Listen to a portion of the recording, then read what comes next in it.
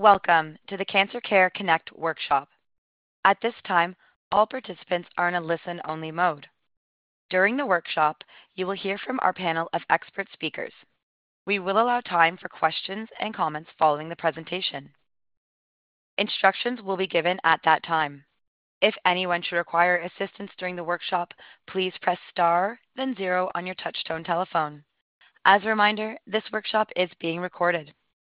I would like to introduce your moderator for today's workshop, Dr. Carolyn Messner, Senior Director of Education and Training at Cancer Care. Please go ahead.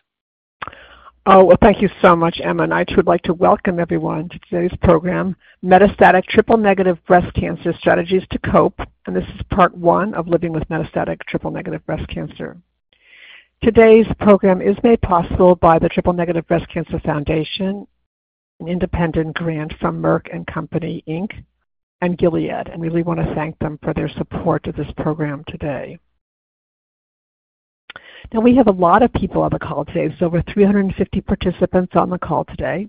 You come primarily from the United States, from both urban, rural, suburban, and frontier communities.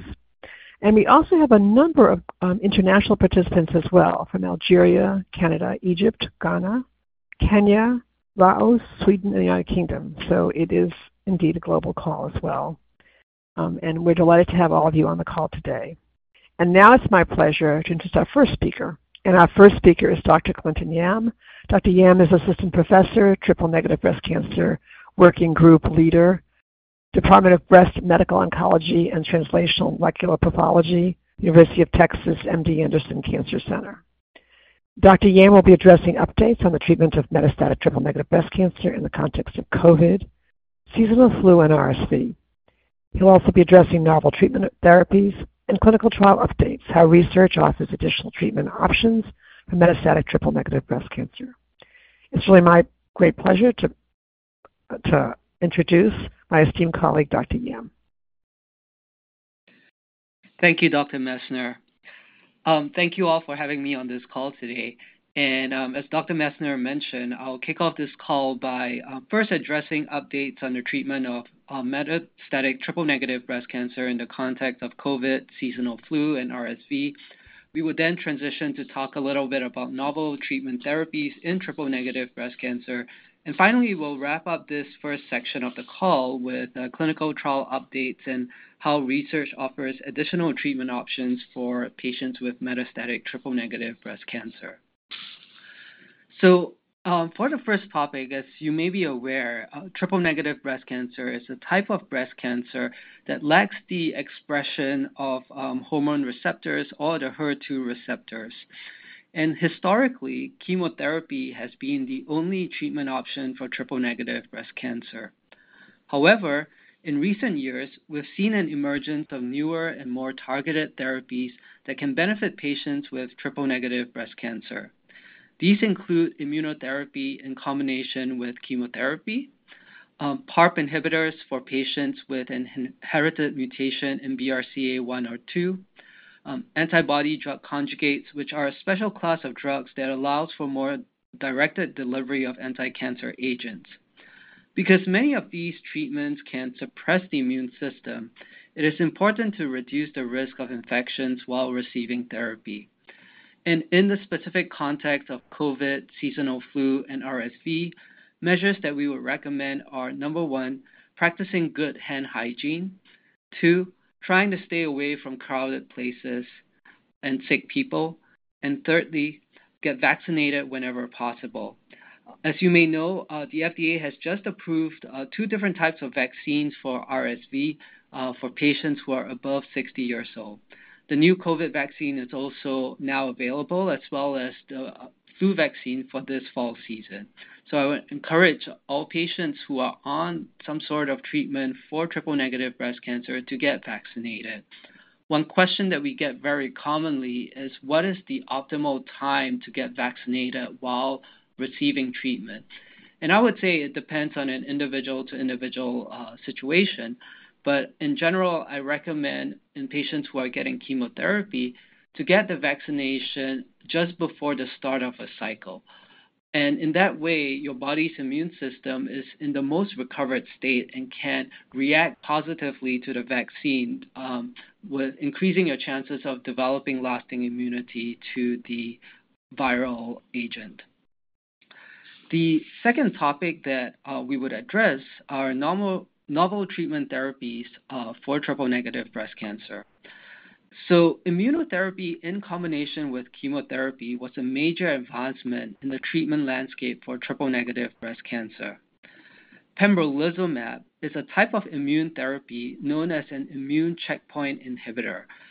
By that, it means that it's a class of drugs that takes off the brakes of the immune system, allowing the immune system to better see and attack cancer cells. This drug is FDA approved for the treatment of patients with advanced or metastatic triple-negative breast cancer whose tumors express PD-L1, an immune checkpoint protein. PD-L1 is able to suppress the activity of immune cells, and pembrolizumab works by relieving the immune cells of this suppression, allowing them to better identify and attack the cancer cells. PD-L1 positivity occurs in about 40% of patients with triple-negative breast cancer, which means that the remaining 60% of patients with triple-negative breast cancer have tumors that are PD-L1 negative and may not benefit from immunotherapy. However, there are other exciting treatment options in the field of triple-negative breast cancer as well. So although immunotherapy has certainly been an exciting development in the field of triple-negative breast cancer, other significant advances have led to improved outcomes for patients as well. One other significant advance is the use of agents that target the DNA response repair pathway. The DNA damage response pathway is an important pathway that enables triple-negative breast cancer cells to repair damaged DNA and survive for a long time. Some patients with triple-negative breast cancer have inherited mutations in the BRCA1 or 2 genes. In these situations, a class of drugs called PARP inhibitors are effective in killing cancer cells by limiting their ability to repair damaged DNA. These drugs are typically used in the second-line setting after the cancer has become resistant to the initial chemotherapy with or without immunotherapy. So the third class of drugs that we're all very excited about is a class of drugs called antibody-drug conjugates. As a class of drugs, antibody-drug conjugates, or ADCs for short, consists of an antibody which delivers anti-cancer drugs, which are called the payload to the cancer. So I like to think of the antibody as a truck and the payload as goods on the truck. The antibody is typically one that homes in on a protein that is highly expressed on cancer cells.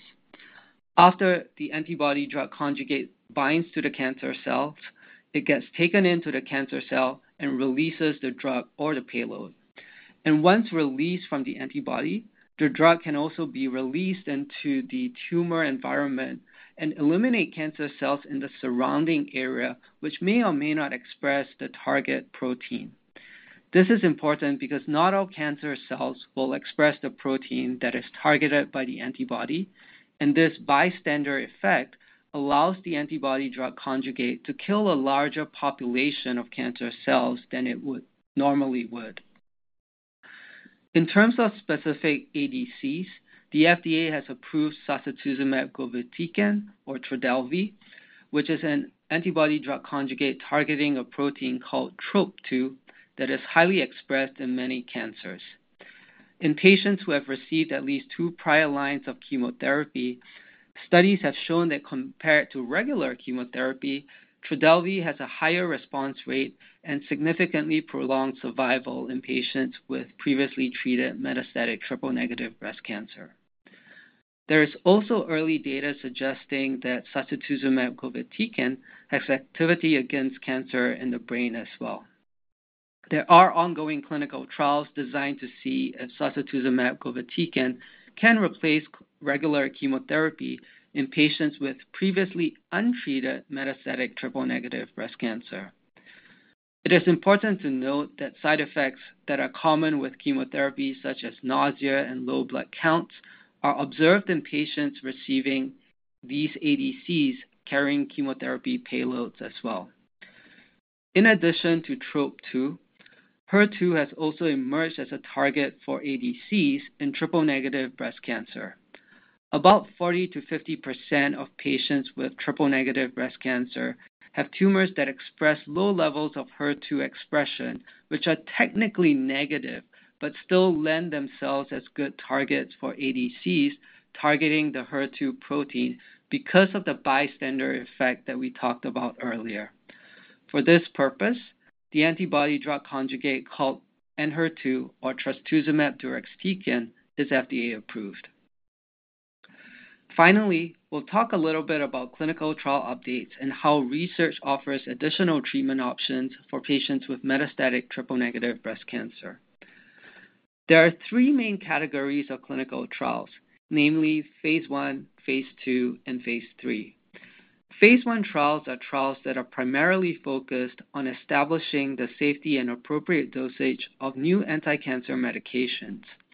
However, newer Phase 1 trials are also designed to look at how effective a new anti-cancer medication might be. Phase 2 trials tend to be a little bit more focused on determining how effective a new anti-cancer medication is. But as we described, the line between a Phase 1 and a Phase 2 trial is starting to become a little bit more gray. A Phase 3 trial is what we call a registrational trial, meaning that it is a trial that is designed to gain FDA approval for a new anti-cancer medication. In a Phase 3 trial, patients are generally assigned to two or more groups. One of the groups is called a control group, where patients will receive the standard of care, which is the current gold standard treatment that one would receive outside of a clinical trial in that particular situation. Patients in the other groups will receive the treatments that are being evaluated against the standard of care. Typically, in a Phase 3 trial, group allocation is random through a computer program, and physicians and patients do not get to choose which group to be allocated to. Clinical trials are a really good way to get access to new medications that are being developed for cancer. It is important to always ask your provider about the possibility of participating in a clinical trial, recognizing that a clinical trial may or may not be the right answer for each individual specific situation. As I always share with my patients, the standard of care is the standard because it is the best known treatment at this time. The drug that is being evaluated in a clinical trial may or may not be better than the standard of care, and that's part of the reason why a clinical trial is being conducted. Having said that, clinical trials are a good way to get early access to promising compounds that are being developed for the treatment of cancer. So in summary, there are three main takeaways from this first session. So first of all, immunotherapy, specifically anti-PD-1 immune checkpoint blockade, has been approved for use in combination with chemotherapy in patients with triple-negative breast cancer whose tumors express the PD-L1 protein.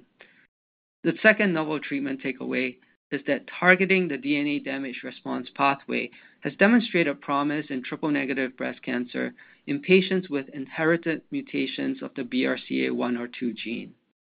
And finally, antibody-drug conjugates represent an emerging class of anti-cancer medications that will likely significantly improve outcomes for patients with triple-negative breast cancer. And with that, I thank you for your time and really appreciate you having me on the call. Oh, thank you so much, Dr. Yam. That was really an outstanding presentation, a stellar presentation, and you really set the stage for today's program. So thank you so much for covering these important topics and early. So thank you so much. And our next speaker is Dr. Ajit Bizan, and Dr. Bizan is Assistant Professor, Department of Medical Oncology, Department of General Oncology, the University of Texas MD Anderson Cancer Center. And Dr. Bizan will be addressing biomarkers, diagnostic testing, genetics, and genomics, why they are so important in selecting your treatment choices, the role of precision medicine in improving treatment decisions, and sequencing of treatments. It's really my great pleasure now to turn this program over to my esteemed colleague, Dr. Bizan. Thank you, Dr. Mesner. So I do have a joint appointment with the Department of Breast Medical Oncology and the Department of General Oncology at University of MD Anderson. I believe Dr. Yam did such a great job in opening up the stage for the discussion of metastatic triple-negative breast cancer. So I will add to that with these topics that were mentioned. First, we will discuss biomarkers, diagnostic testing, genetics and genomics, and why they're so important in selecting your treatment choices, the role of precision medicine, and then how to sequence these treatments. Now, first, not all breast cancer is the same. It's so broad. And first, we need to figure out what subcategory of breast cancer we're dealing with. And how we do that is by assessing biomarkers. Specifically, biomarkers are these receptors that are expressed on the surface of the breast cancer cell that we look for. Generally, these are hormone receptors such as estrogen receptor and progesterone receptor. We look for HER2 receptor. And if all of these are negative, then the tumor is classified as triple-negative breast cancer. Now, we do have a new subcategory of breast cancer that's considered HER2 low. So within triple-negative breast cancer, if the HER2 is either expressed at an immunohistochemistry level of 0, IHC 0, or IHC 1+, and additional testing called FISH negative, then this would be considered HER2 low. So in summary, triple-negative breast cancer is estrogen receptor negative, progesterone receptor negative, and HER2 negative or HER2 low. Diagnostic testing is important in assessing the extent of disease, such as in, you can do imaging with PET scans, CT scans, bone scans, and this will help in assessing the extent of the stage 4 disease. And genetics and genomics testing is also very important. Dr. Yam had mentioned PARP inhibitors. These are targeted medicines that affect the DNA repair pathway. Well, how we find out about this BRCA mutation is by doing genetic testing, and these are inherited mutations that we have targeted medicines for. And lastly, genomics testing is generally referred to when we are assessing mutations, tumors for mutations that have developed after the tumor came about. So these are not inherited mutations. So when the genetic testing is done and there are mutations that are inherited, those are referred to as germline mutations. And mutations that tumors develop over time, those are referred to as somatic mutations. So why are they so important in selecting your treatment choices? Well, again, as Dr. Yam had mentioned, for metastatic triple-negative breast cancer, we can utilize chemotherapy, we can utilize immunotherapy, we can utilize targeted therapy, and we can utilize antibody-drug conjugates. There is one approved immunotherapy drug currently for triple-negative breast cancer, that's pembrolizumab. For the targeted therapy, you have those PARP inhibitors, oral pills. Those are, one is called olaparib, one is called talazoparib.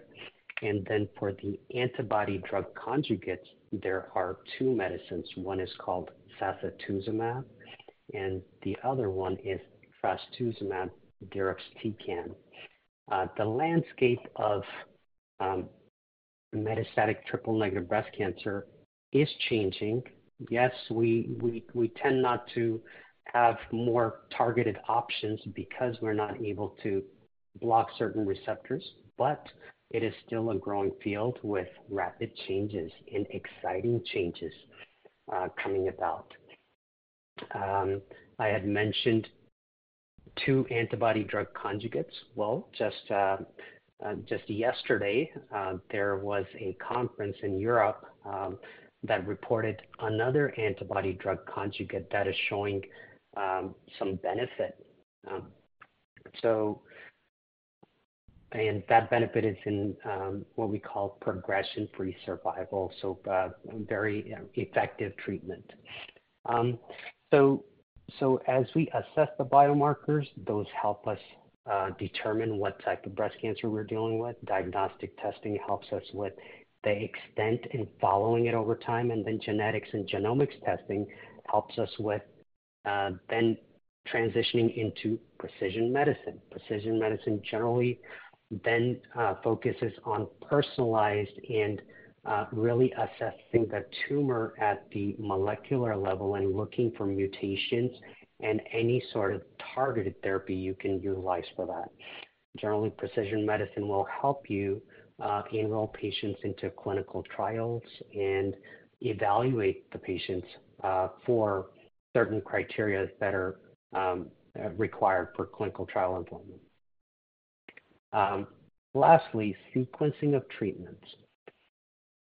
Again, metastatic triple-negative breast cancer is treated with the general 4 categories of medications that I've mentioned. Usually, if it meets criteria for immunotherapy, which is defined by PD-L1 CPS score greater than or equal to 10, that is considered PD-L1 positive, and we can utilize the drug pembrolizumab in combination with chemotherapy. So if PD-L1 is positive, generally, first line, we're treating the patients with immunotherapy and chemotherapy combination. If the PD-L1 CPS score is less than 10, then we start the patient with chemotherapy. Second line treatment, if there is germline BRCA mutation in their genetic testing, then you can utilize targeted therapies such as the PARP inhibitor medications. And ultimately, you're left with the just chemotherapy only and antibody drug conjugates. I'd like to summarize by saying that biomarkers, genetics, genomic testing, precision medicine is very important in determining the sequence of treatment. And this landscape is changing very rapidly, and clinical trial enrollment should always be considered and encouraged. Thank you very much. Oh, thank you so much, Dr. Beeson. That was really outstanding. Just a stellar presentation as well, and just wonderful, wonderful presentation. And I know there'll be questions for you during the Q&A, so thank you so much. And our next speaker is Dr. Ariel Hickey, and Dr. Hickey is a breast medical oncologist, Levine Cancer Atrium Health, Charlotte, North Carolina, and she will be discussing tips to prevent and manage treatment side effects, symptoms, discomfort, and pain, guidelines to prepare for telehealth, telemedicine appointments, including technology, prepared list of questions, and discussion of OpenNotes, and key questions to ask your healthcare team, including lifestyle and quality of life concerns. It's really my great pleasure now to turn this program over to my esteemed colleague, Dr. Hickey. All right. Well, thank you so much for having me today, and lovely to speak with everybody on the line. I think I kind of have the fun job with the topics that we have, because this is really, a big part of the meat of what comes up in the clinic encounters. These are the things that are affecting day to day. So I'll start with tips to prevent and manage treatment side effects, symptoms, discomfort, and pain. While as you're treating providers, we're always on the quest to provide therapies that are going to extend life. That always has to be balanced with the toxicity. And as we're thinking about your treatment plan, we're, trying to select one certainly that's going to minimize those toxicities, especially if this is a lifelong journey for you. I'd say one thing that is important in metastatic triple-negative breast cancer or any advanced cancer is going to be to involve palliative care early.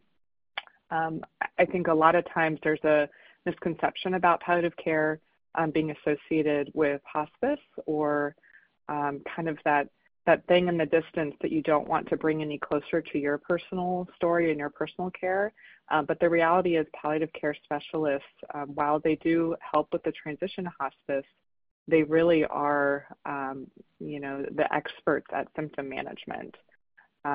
Whether that be pain from a particular area of tumor or, the multitude of side effects that can go on with our therapies. So potentially getting them on board sooner, they're going to be the most up-to-date with new literature about medications that or non-prescription therapies that can be helpful.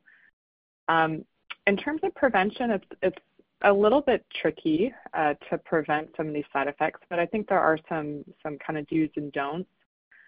Chemotherapy, as we have heard, is certainly a mainstay for metastatic triple-negative breast cancer. It's exciting that there's some other kind of more targeted therapies now available, but still a lot of what we provide is certainly chemotherapy. So what are some things that you can do to try to mitigate side effects on chemotherapy? I think one thing is really to speak up.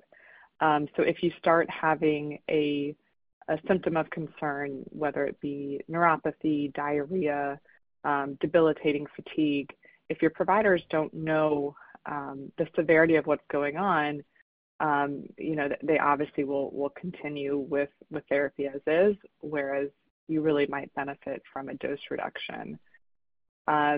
There's also a lot of additive things that you can do during chemotherapy to try to mitigate those side effects. In terms of neuropathy, icing of the extremities can be helpful. There is literature in this space, and kind of anecdotally, when we have patients incorporate this into their treatment, it does seem to stabilize the neuropathy and not have as much worsening of neuropathy. And essentially, the concept of this is that you're cooling down your hands and your feet, causing a degree of vasoconstriction so that less chemo is getting to those very fine nerves in the ends of your fingers and the ends of your toes, where patients tend to be most susceptible to neuropathy. Now, if there's neuropathy that's affecting more central parts of your body, for example, if you had a herniated disc that's now kind of more irritated on chemotherapy, we can't quite get to those spots, but certainly for the hands and feet, this can be quite effective. Additionally, adding scheduled fluids can be helpful as well, whether that be the day of treatment to almost dilute, in a sense, this medication that's going in, so it kind of disperses more evenly throughout the body, but also certainly after chemotherapy, we can have patients come back, maybe a week after their treatment just to get a little boost, and that might also include some nausea medications through the IV.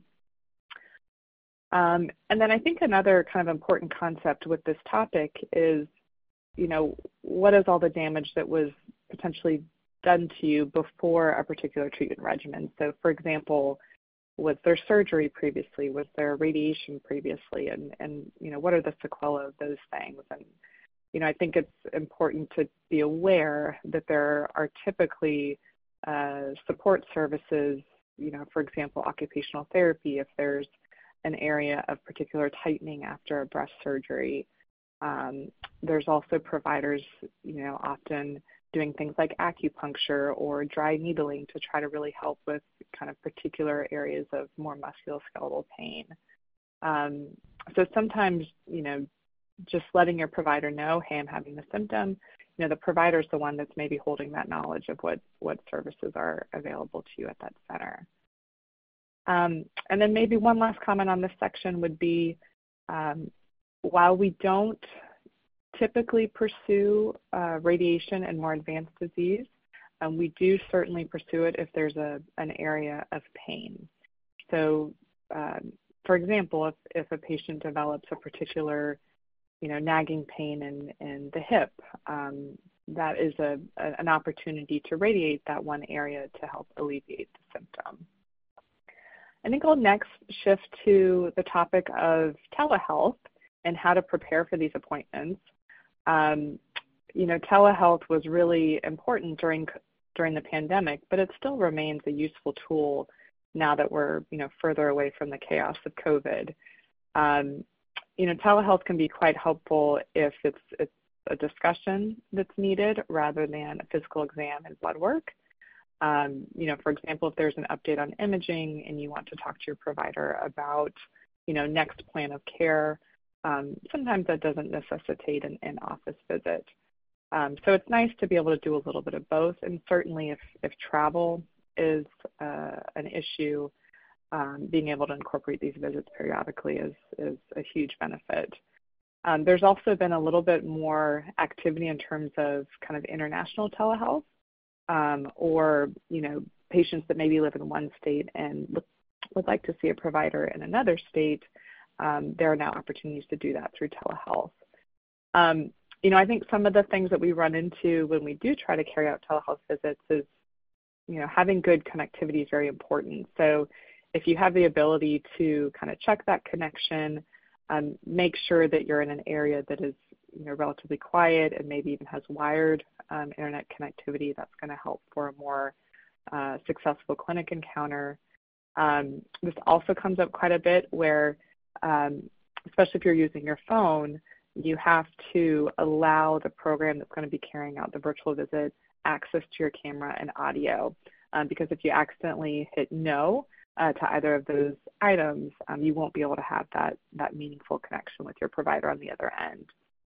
And then the last thing I just wanted to mention is that, unfortunately, providers are usually behind in clinic, and this typically is the same with virtual visits. So in the same way that, we all often go to our providers kind of prepared to wait a little bit, maybe we bring a book or a Sudoku.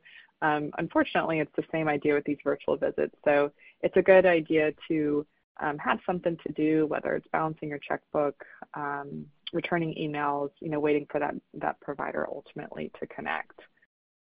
And then I guess I'll comment a little bit on this OpenNotes issue. Also a blessing and a curse. So all of these topics kind of have good parts and bad parts, but OpenNotes is essentially this real-time release of your results. At the institution that I am currently working within, we release our results to patients in real time. So as soon as a pathology report comes through, the patient gets a notification through their email that there's a result to view. This sometimes occurs after hours. This sometimes occurs over the weekend when, unfortunately, the patient may not have the ability to call their provider, to get advice.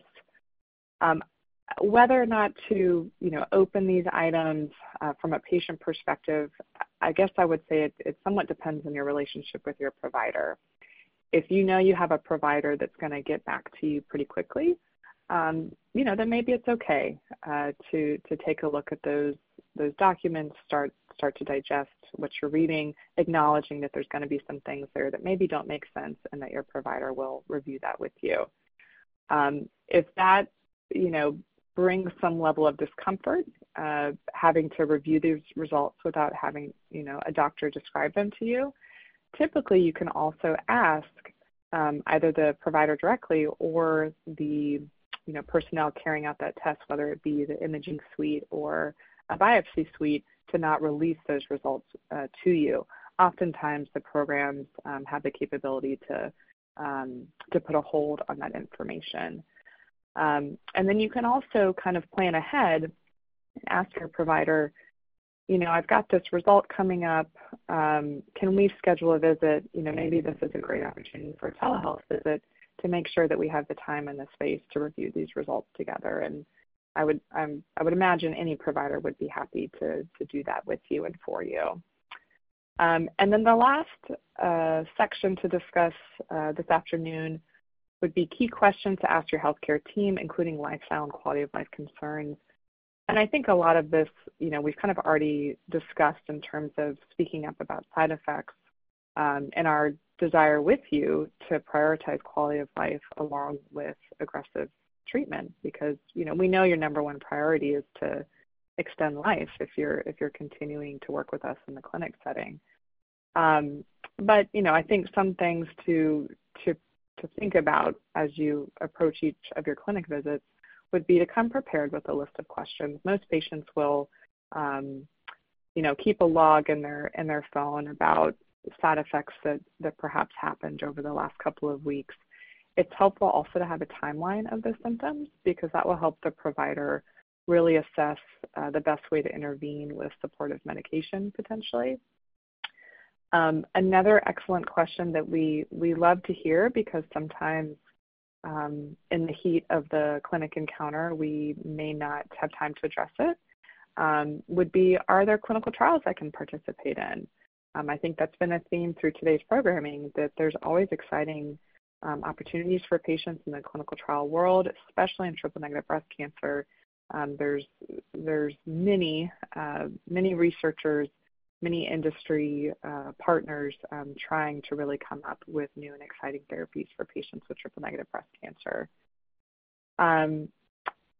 Perhaps another important question for the healthcare team would be, what are some of the long-term side effects with the therapy that I'm signing up for?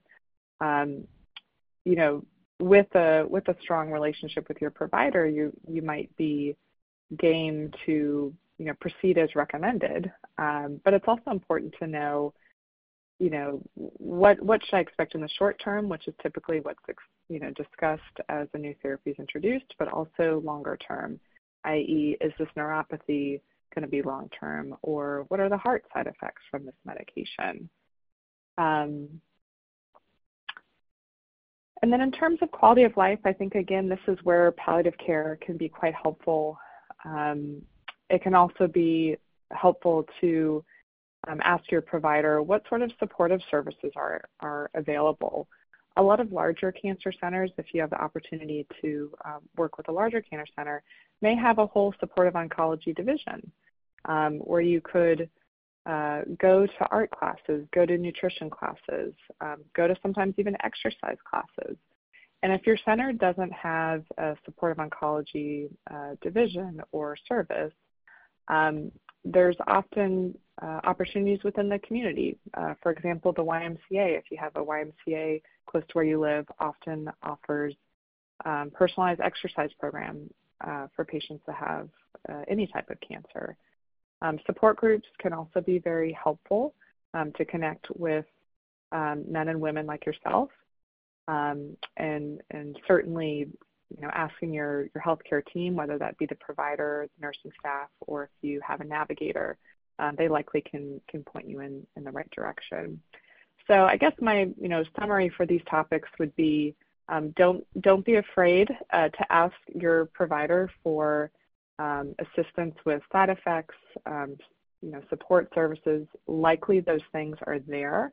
But if the provider or the healthcare team is not aware of the specifics of what you're struggling with, they may not know what to offer you. And that's it. Thank you. Oh, thank you so much, Dr. Hickey. That was really wonderful. Just a wonderful presentation and covering such an important topics that, as you mentioned, do come up a lot in clinic, and people that management of treatment side effects is just so important for people's quality of life. And so thank you so much. I know there'll be questions for you during the Q&A as well. And our next speaker is Ms. Haley Dinnerman. Ms. Dinnerman is a lawyer by training, and she is co-founder and executive director of the Triple-Negative Breast Cancer Foundation. And Ms. Dinnerman will be describing the Triple-Negative Breast Cancer Foundation's free programs. And I'm going to turn this program over to my esteemed colleague, Ms. Dinnerman, who actually is his partner on today's program, helped to get funding for this program, and has supported a number, so many triple-negative breast cancer programs. We have many more coming up, so you'll be hearing more about them later on. But Ms. Dinnerman. Thank you so much, Carolyn. Thank you also to my fellow presenters. Your presentations were so informative. And of course, to all of you listening today. This teleconference is one of many programs offered by the Triple-Negative Breast Cancer Foundation. And we have many TNBC-specific educational brochures and fact sheets that are available in print or as free downloads from our website. Like all our educational materials, These brochures have special sections addressing issues of particular importance to those of you living with metastatic disease. We work very hard to make sure that you can find relevant information and practical guidance in all of our materials, so I hope you'll use them to your benefit. Our website, tnbcfoundation.org, offers 2 free and TNBC-specific clinical trials matching services that are much easier to navigate than other portals. Our website also has a TNBC news section and online discussion forums. Our other online resources include 2 private TNBC Foundation Facebook groups, where you can easily connect with thousands of women who are living with TNBC. These resources are here to help you and to remind you that you're not alone. Additionally, we have a number of monthly Zoom meetings for our TNBC community. They are Metastatic Mondays, Tuesdays with TNBC Friends, and Thriver Thursdays. And in partnership with Touch, the Black Breast Cancer Alliance, we also have an additional monthly Zoom meetup specifically for Black women. Our community Zoom meetups give you regular opportunities to connect with your peers and with the Foundation. I'd also like to invite you to join the remainder of our October program called Breathe With Us, where we offer a selection of free virtual programs designed to bring you some calm and tranquility during Breast Cancer Awareness Month. And finally, this December, we will be at the San Antonio Breast Cancer Symposium to bring you information about new and emerging TNBC research. If you follow us on Facebook, Instagram, X, or visit our website, you will get regular updates and be able to register for these and all our other upcoming programs. So once again, thank you for joining us, and I'll now turn back the program to Dr. Messner. Oh, thank you so much, Ms. Zimmerman. That was just a superb presentation and just a wonderful resource for all of you on this program today. Please do take advantage of it if you haven't already. It's just great. And our next speaker is Ms. Cassie Spector. She's an oncology social worker, and she's our breast and gynecological cancer program coordinator at Cancer Care. And she'll be talking about how to find the financial, emotional, and social supports to cope with metastatic triple-negative breast cancer. She'll also talk about the Triple-Negative Breast Cancer Foundation's free services, including helpline, clinical matching, trial matching service, and oncology social work support. And so it's my great pleasure now to turn this program over to my esteemed colleague, Ms. Spector. Thank you, Dr. Messner. As mentioned, my name is Cassie Spector, and I'm the Breast and Gynecological Cancers Program Coordinator, as well as Oncology Social Worker at Cancer Care. My role includes working with both women diagnosed with metastatic triple-negative breast cancer and their families, as well as developing programs and initiatives for our Breast and Gynecological Cancers Program. The Triple-Negative Breast Cancer Foundation and Cancer Care have partnered together to ensure that those diagnosed with triple-negative breast cancer have access to free psychosocial services and support. There are many aspects of a breast cancer diagnosis that could be addressed through psychosocial supportive services, including making informed treatment decisions, quality of life concerns, clinical trials, fertility options, as well as communication with one's medical team. The Triple-Negative Breast Cancer Foundation has generously funded the Triple-Negative Breast Cancer Helpline, which provides callers with access to comprehensive services. And some of those services include resource navigation services, counseling, educational workshops, such as today's program, publications, and limited financial assistance.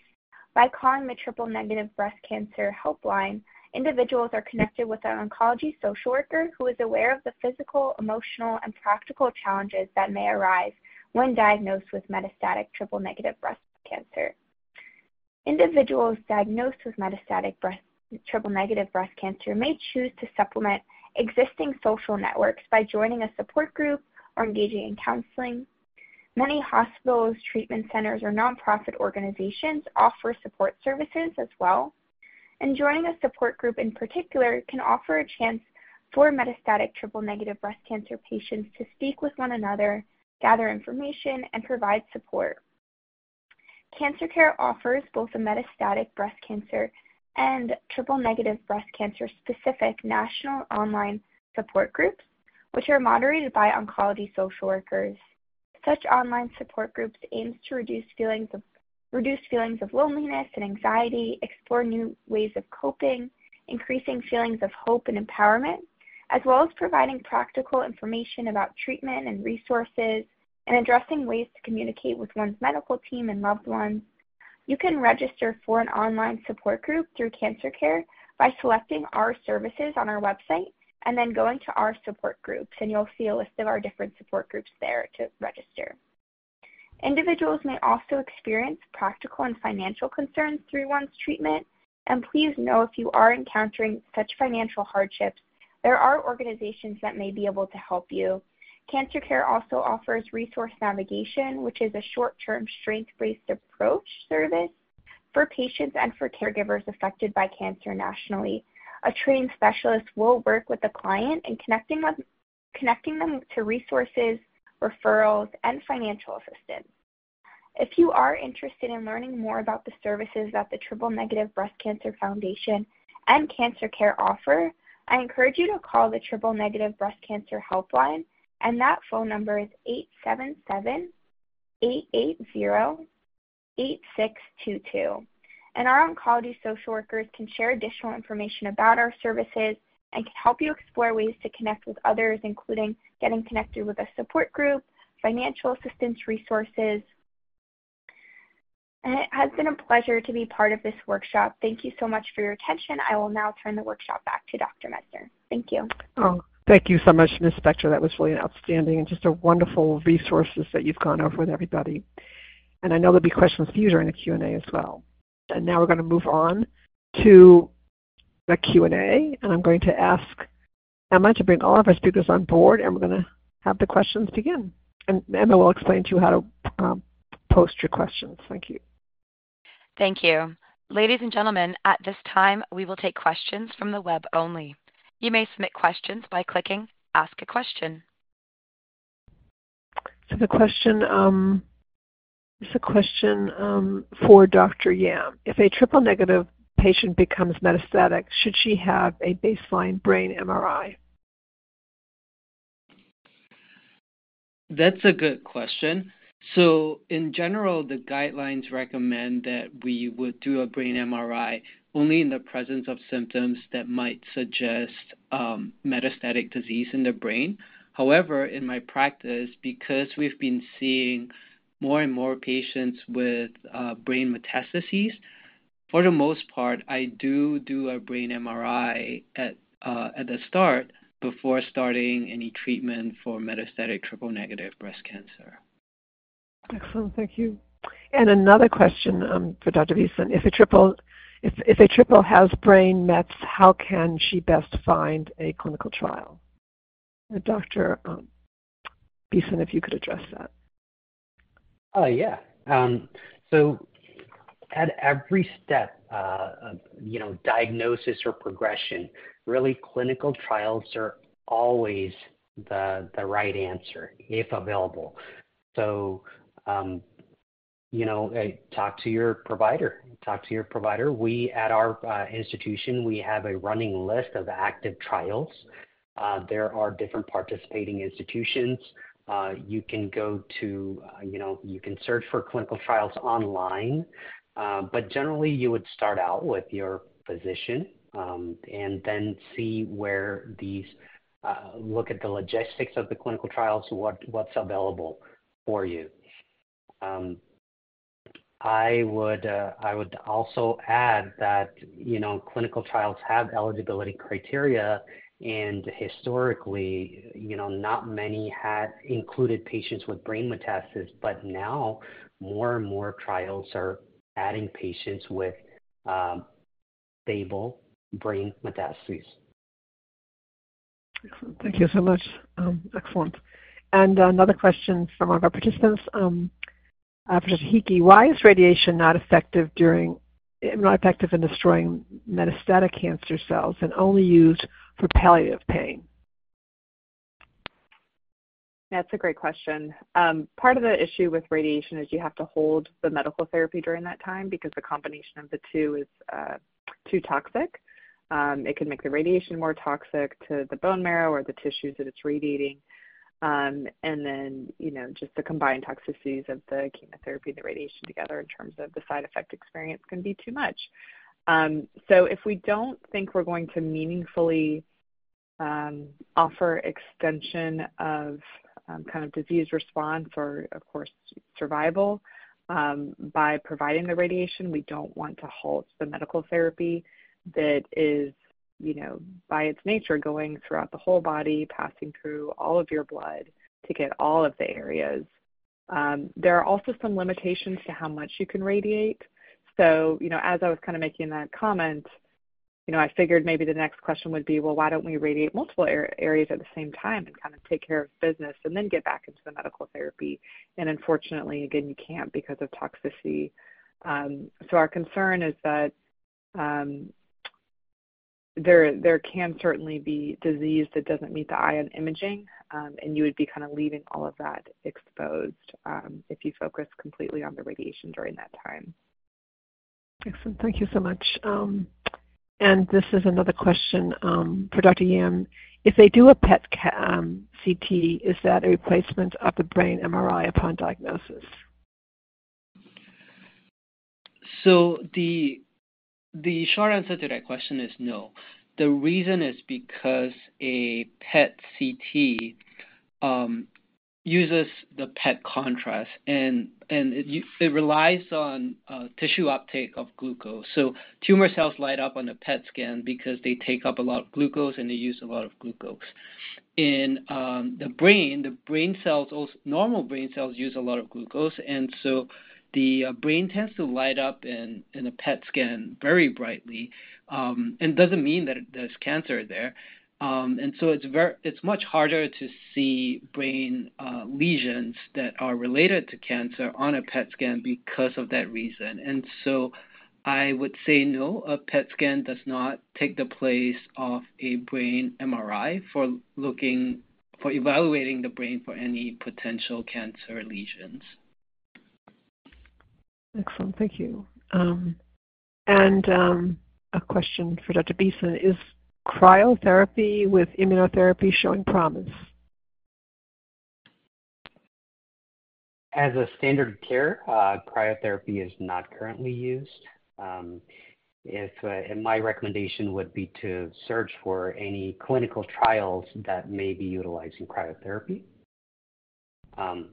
And I do want to add a comment about the previous question I had answered about how to go, about searching for clinical trials. Clinicaltrials.gov is a great resource online where patients themselves can find studies for their type of cancer. Excellent. Thank you. Thank you so much.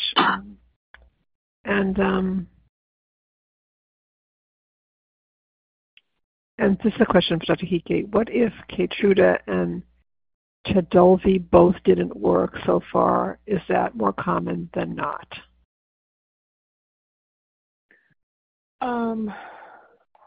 Well, I guess I would say that for many of our patients, we run into that problem where a therapy will work for a period of time, and then we will see that the cancer cells figure out some way to grow around that therapy. So that is probably the more common experience. I guess the caveat would be there are some patients that get a little bit more of a durable response to therapy than other patients. Someone might get 12 months of response to Trodelvy, where another patient may not, get more than 3 months. But most patients are progressing through both of those therapies. The good news is chemotherapy does work beautifully in triple negative. There certainly are some triple negative breast cancer, subtypes that also are a little bit more resistant to chemo. But while chemotherapy is not new and shiny, it does still work very well, and we have many options within kind of the chemotherapy bag to pull on to help that patient that maybe isn't getting that response to the more targeted therapies that we're attempting to use in triple negative. Thank you so much. And for Ms. Spector, could you just comment on the support groups we have for triple negative breast cancer? People living with triple negative breast cancer. Mm-hmm. Yeah, so we do offer online support groups, and these are available nationally. These are online message board groups where you can read other people's posts and post yourself, and they are moderated by social workers. So like I mentioned before, you can go onto our website, cancercare.org, and go to our support groups. And on there, you'll see our list of different support groups. So we have one specifically for triple-negative breast cancer patients. And then we also do have a metastatic breast cancer group as well for patients. And then for caregivers, we have a triple-negative breast cancer caregiver support group. And these are all available nationwide. And then we do have some support groups specifically to New York and New Jersey residents as well that are live. So we do have a metastatic breast cancer group available as well as a women's cancer group.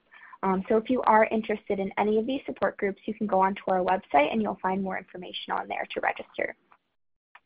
Excellent. Thank you so much. And I just want to remind everyone that we have a triple-negative breast cancer program next Wednesday, November 1st. It's the American Society of Clinical Oncology annual meeting, triple-negative breast cancer research updates from that meeting. And then also we have we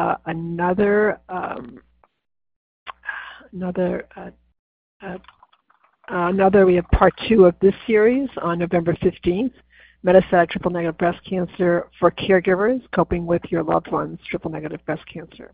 Now I'm going to ask each of the speakers to provide a takeaway from today's program, starting with Dr. Yam, then Dr. Beeson, Dr. Hickey, Ms. Ginneman, and then Ms. Spector. So do you want to, Dr. Yam, do you want to start? Thanks, Dr. Messner. Yes, absolutely. So I think the main takeaway I would want to leave with you is that metastatic triple-negative breast cancer is an area of active investigation, and there are many new therapies on the horizon. And so at every point in your treatment journey, be sure to keep a close connection with your physician to ask about emerging therapies, potential trials that may be suitable for you, as well as in comparison to the current standard of care. Excellent. Thank you so much. And Dr. Beeson. Yes, thank you. So my main takeaway, I would say, is first, you want to be able to identify that you're dealing with a triple-negative breast cancer. So yes, the biomarkers and the diagnostic testing is important. Triple-negative metastatic breast cancer is treatable, and we just need to remember the different categories of medication. So you have chemotherapy, immunotherapy, targeted therapy, and antibody drug conjugates. And always remember that clinical trials are really the suggested options as the first line if the trial is available. Thank you so much. And Ms. Hickey. Yes, I think the main thing to remember is your healthcare team is your team. They're here to champion you. So don't be shy to let them know what you're experiencing at home, so that they can ultimately use the resources that we have in a healthcare setting to help you feel the best that you can through all of the treatments and their associated toxicities.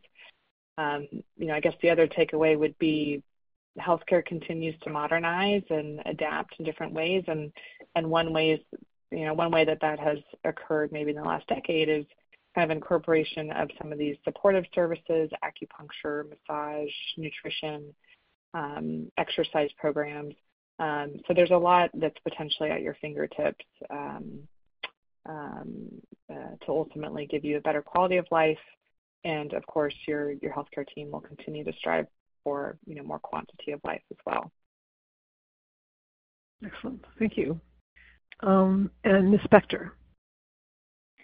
Yeah, so I would say the main takeaway is to reach out for support. Whether you're looking for financial support, you're looking for support services, there are organizations that are there to help you, and your medical team is there to help you as well. So reaching out for support and letting your medical team or calling organizations to let them know what you're looking for, so that we're able to assist you any way that we can. Thank you, everyone. Oh, thank you. I want to thank all of our speakers. You've really been phenomenal today. This has been an amazing call. And I also want to thank all of our participants for asking such great questions. And I do want to get to the questions in a minute, but I have to say the combination of great speakers and great questions really made this call even so much better. And although we've done this program before, I have to say that it was really just, today was probably most outstanding from all of you. Now, I do want to comment on the questions. And for those of you who asked a question or have a question yet to ask, please take your question, even if you asked your question, back to your treating healthcare team. They know you the best. They have your records in front of them. They know they have your chart. So ask the question again of your healthcare team. And remember, you've learned something from today's program, so take what you've learned. And when you ask your question, perhaps you'll be able to understand it better from the perspective of your healthcare team. And keep asking your question. That's really very important. I also recommend that all of you find out who is on call on evenings, weekends, and holidays. That seems to be the time when things seem to be a problem for people, and so find out who's on call and who you can call during those times. It's really very important. Most importantly, we would not want anyone to leave this call feeling that you're alone. We want you to now know that you're part of the community of support. You have the Triple Negative Breast Cancer Foundation and Cancer Care, and many other organizations out there. And we will be sending you all a SurveyMonkey in a couple of days, and we will include all sorts of other resources for you. And any information that was shared during the call today, any websites that were given out, any phone numbers that were given out, we'll be adding those to that list as well. So again, I want to thank you all for your participation today, and I want to wish you all a very fine day. Thank you all. Ladies and gentlemen, thank you for your participation. This concludes the workshop, and you may now disconnect. Everyone have a great day.